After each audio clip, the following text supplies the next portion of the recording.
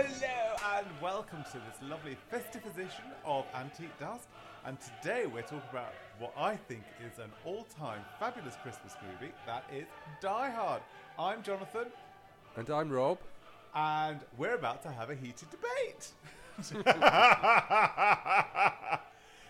So, Rob, tell Yes. me, why don't you think Die Hard is a Christmas movie? So I'm not disputing that Die Hard is a good movie. It's a good action adventure movie that happens to be set at Christmas.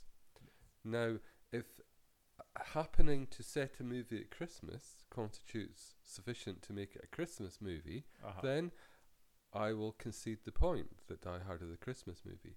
However, I don't think that just merely being set at Christmas makes something a Christmas movie. For example, the Poseidon Adventure. Is that a Christmas movie? It's set at Christmas. Yes, is it a Christmas movie? I can't say I would say for me it wasn't, because actually I think it was at New Year's Eve. Well, yeah, but you know, So- you so get that- the point. That's the point that I'm making. That okay, so is it a New Year's Eve movie? Could be. I haven't got it on DVD. Could be. And I've now got an urge to watch Shelley Winters in the Of Poseidon course, it Adventure. could be. We'll try to forget about the remake. I loved the Michael Caine one though. That one was really good. That was Return of the Poseidon Adventure, wasn't it? I don't know. Oh, we're going off topic. Yeah. So what I would say is that merely setting a movie at Christmas doesn't constitute a Christmas movie. For me, a Christmas movie has to have something more than that. It has to be more of a feel-good Christmas feel about it. You know, people blasting each other with machine guns and having explosions and all the rest of Hot it. robbers. That's all terrifically good fun, but it's not the holiday, is it? I think it has become a Christmas movie because it didn't get released over Christmas. It got released in in the blockbuster season. Well, of course it did, because it's a blockbuster, It's a blockbuster movie, and not I think a Christmas I movie. think it has become a Christmas movie because they say don't forget Nakatomi Towers. Yeah, but that's a joke. I know. That's a joke. But I think it's now become a tradition. I mean, it now. I know lots of people, and I'm one of them, that when it comes into December, at some point in December, I will watch Die Hard. Okay. I probably won't watch it any other time, although I do like Die Hard 4.0. That was very good. Okay. So by that token, then, is The Great Escape, is that a Christmas movie? Well, it was always frigging on Boxing Day. And that's I think it would be. that's your point. It's the traditional, and what was it? Digby, the largest dog in the world. That was also. I don't think it was quite that, but Well, that was I know the dog. Yeah. I No, you know the dog I know the personally. dog. Yeah, I know the film. You met for a few drinks, had a half a shandy, and I made my excuses and left. Dog breath. dog breath, and ate all the pork scratchings. Dreadful.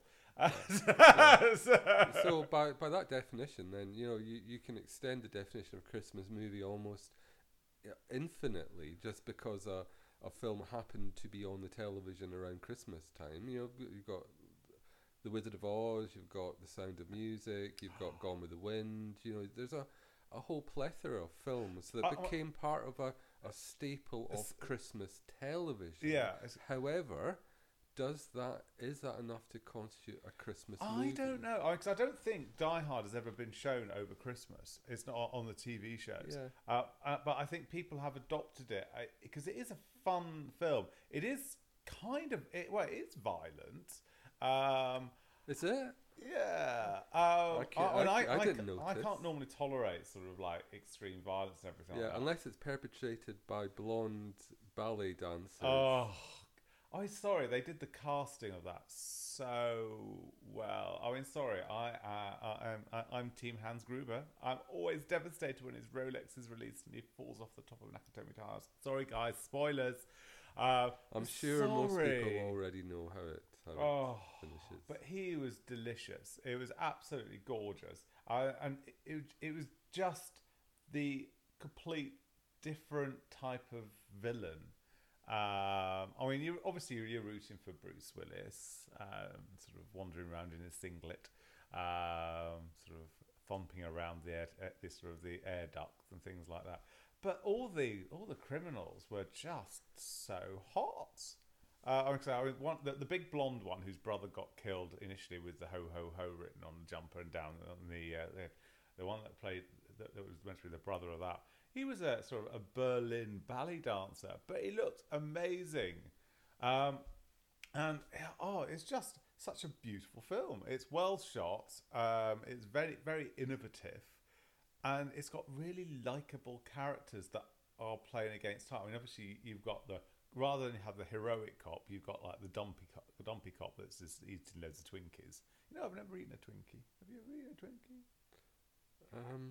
I can't bring it to mind. It's not on my bucket list. Apparently Twinkies have a shelf life that would last, beyond the apocalypse. I think that's like most American food, isn't it? It's just like preserved in chemicals. Let's be fair. Good American food is a possibility. Mm. But I do like the Thanksgiving thing they do with the turkey. Yeah, that's okay. But it's the runner beans. They have runner bean casserole with Campbell's condensed mushroom soup. So two recipe time for Antique Dust. Delia, move over. Nigella. You ought to have a little little theme tune or something to play for recipe time. Anyway, get your pads out. It's dead easy. Runner beans, broad beans. No, not broad beans. No, not broad what beans. Are they? I think we call them fine beans. So they're like the thin beans. The thin fine beans in the cases. Beans. So dump it in a ideally tinned, but fresh would do fresh. So dump it in a tin and in a casserole dish, and put 2 tins of Campbell's mushroom soup fully condensed, because you normally mix that with water, and then shove it in the oven. Yeah, there is additional ingredients to that, but I never bother with because they're very hard to get in the UK. There's a funny kind of oniony thing. It's almost like it's like deep fried battered onions or something it's like that. Gravelly that are onions to go as a topping, but since we can't get such delicious things in the UK, I might just fry up some onions and stick it on the top. But it's absolutely delicious. And I say it's hugely calorific, but it is the most delicious thing on the planet. So anyway, moving back onto Die Hard. So anyone that's been living under a rock for a long apologies to period anyone who has been living under a rock. Yeah, apologies. Yes, maybe it was cheap food. So cheap accommodation. So the story of Die Hard summed up. New York cops. Here's how I would sum it up. Boom! Boom! Lots of explosions, skyscraper. You've got a New York cop whose wife has moved to the other side of the country in LA. She's very important, senior director, he's going back to visit for holiday seasons. Their marriage is a little bit shaky because obviously she's moved away. He's in New York. He arrives and goes to meet her at her place of work where in a there's limo. a Christmas party. In a limo. Don't forget the limo. Limo's important. The limo is picked up by a limo driver to go and meet her to meet up at the office.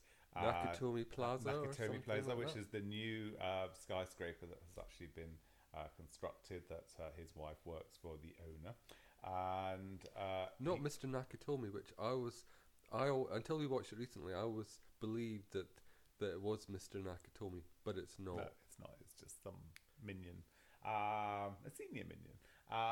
So he goes and meets her. He doesn't know if he's going to be staying over or not because he's got 2 children, there's a boy and a girl. And while he meets some sort of really like vacuous sort of LA types that are sort of snorting cocaine at the desk. Yeah, the desk. And while he's sort of getting himself changed and ready and everything, the terrorists. Well, I think there's terrorists. They're just robbers, really. Yeah, they're robbers. They're not terrorists. They're robbers. Yeah, they're robbers. And They ransack the building, take it over because it's all electronic and everything, and sort of they hardwire it and they take everyone hostage. Bruce Willis is sort of taking his shoes off because some person on the plane said if you scrunch your feet on carpet, it really does do a lot of relief and everything. But he's in the sort of the executive washroom and it's got carpet on the floor. How very unsanitary! Yes, he doesn't. It's not only his shoes he takes off; he takes his shirt off. So he's wandering around in a singlet. So Bruce Willis isn't actually ripped by any stretch of imagination. But I think that was the whole point of it, because with the castings, they'd actually tried to cast various people in the show, in the movie. And I think Stallone turned it down, but Reynolds thought was too old. Schwarzenegger turned it down. They had to ask Frank Sinatra because it's apparently the sequel to another one written by the same author. It's the sequel to the Let's not throw the word sequel around too widely. It's based off the sequel. Yes, yes. Do you want me to say it, or do you want to? Go for it. All right, okay. So it's based on it's how can I put this? So Frank Sinatra starred in The Detective by what's his name, Roderick Thorpe. Mm-hmm. That was in the 60s, but Sinatra's contract stated that if they were to make a film of the sequel to the Detective, he would get first refusal. Now, I think the idea was that they would make that quite soon after the Detective, not imagining that it would be decades later. And Die Hard is based on the sequel to the Detective. So, in accordance with his contract, Frank Sinatra had to be given first refusal for the role. Sensibly, he declined. Yes, he was on the golf course.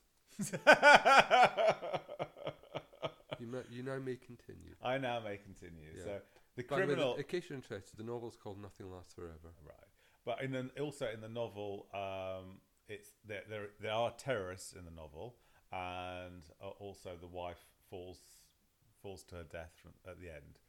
So fortunately that doesn't happen. I know. Sorry, spoilers. So there's basically a game of cat and mouse. The Hans Gruber, very hot Hans Gruber, played by Rob. No, Rob? No, I didn't. No, you're welcome to the conversation. Yeah, sorry, no, I didn't play Hans Gruber. Why are you suggesting that I did? I know I might resemble Alan Rickman in a certain light. But yeah, pitch black in an eclipse. But Alan Rickman, this was his first movie role. He was working on Broadway, very theatrical and everything. And he was brought in to play the sort of ringleader, and he's delicious. He steals every scene. He's the most unlikely of master criminals, but he does it with such panache and gorgeousness. And even they had to do various shots, taking pictures of him with a gun. And he's got such a limp wrist holding the gun. Yeah. It's just like so casual.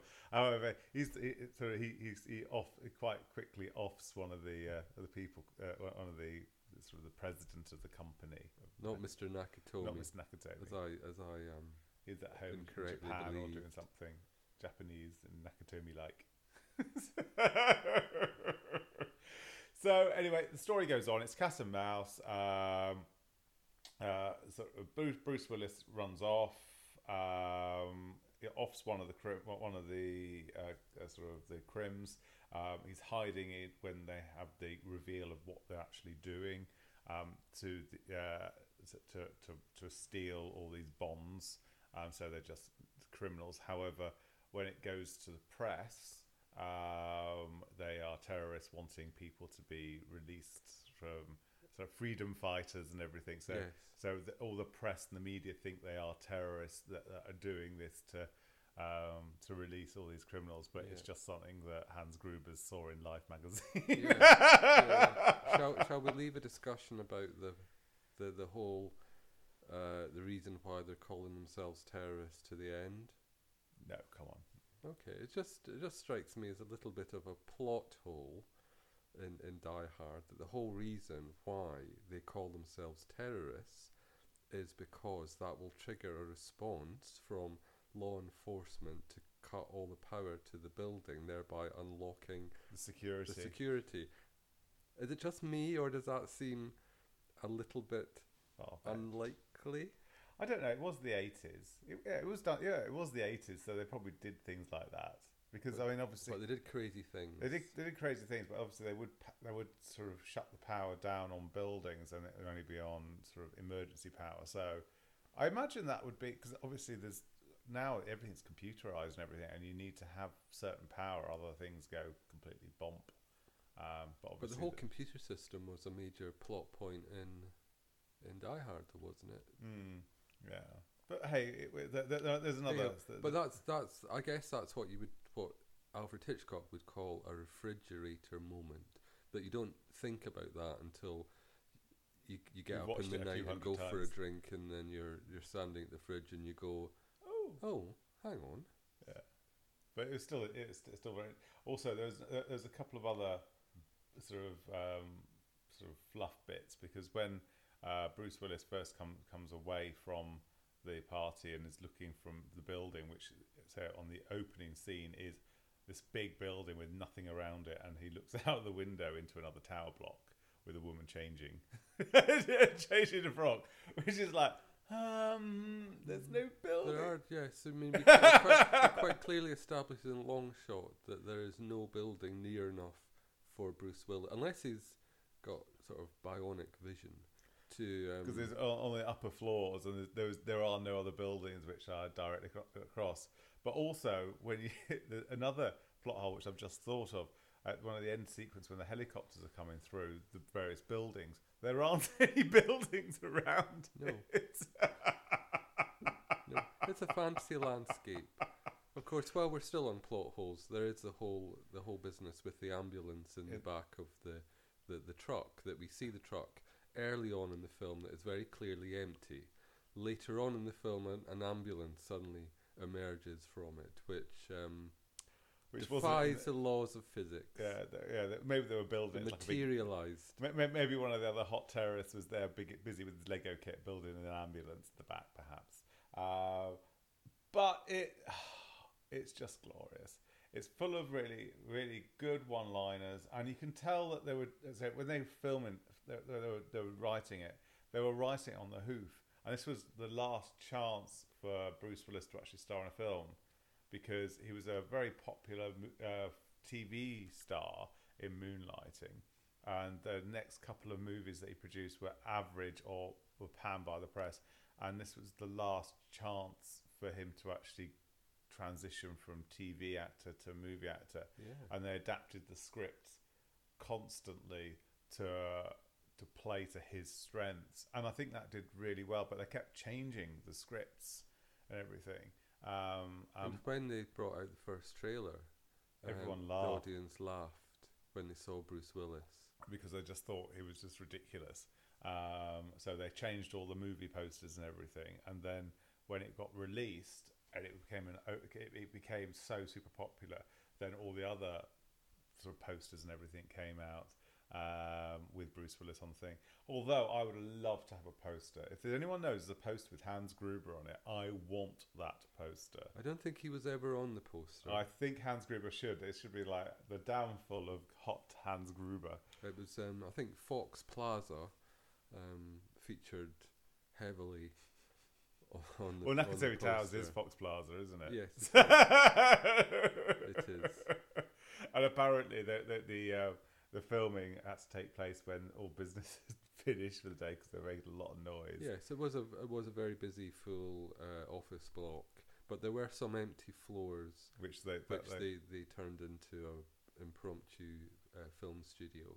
But there were issues around noise, not just for the building, but also for the nearby buildings as well. Not that we've established they weren't very near, but there are some. It's in buildings in the neighbourhood that were inconvenienced by explosions and helicopters and machine gun fire. I say they had scheduled 90 minutes of helicopters for shooting, which they was very meticulous.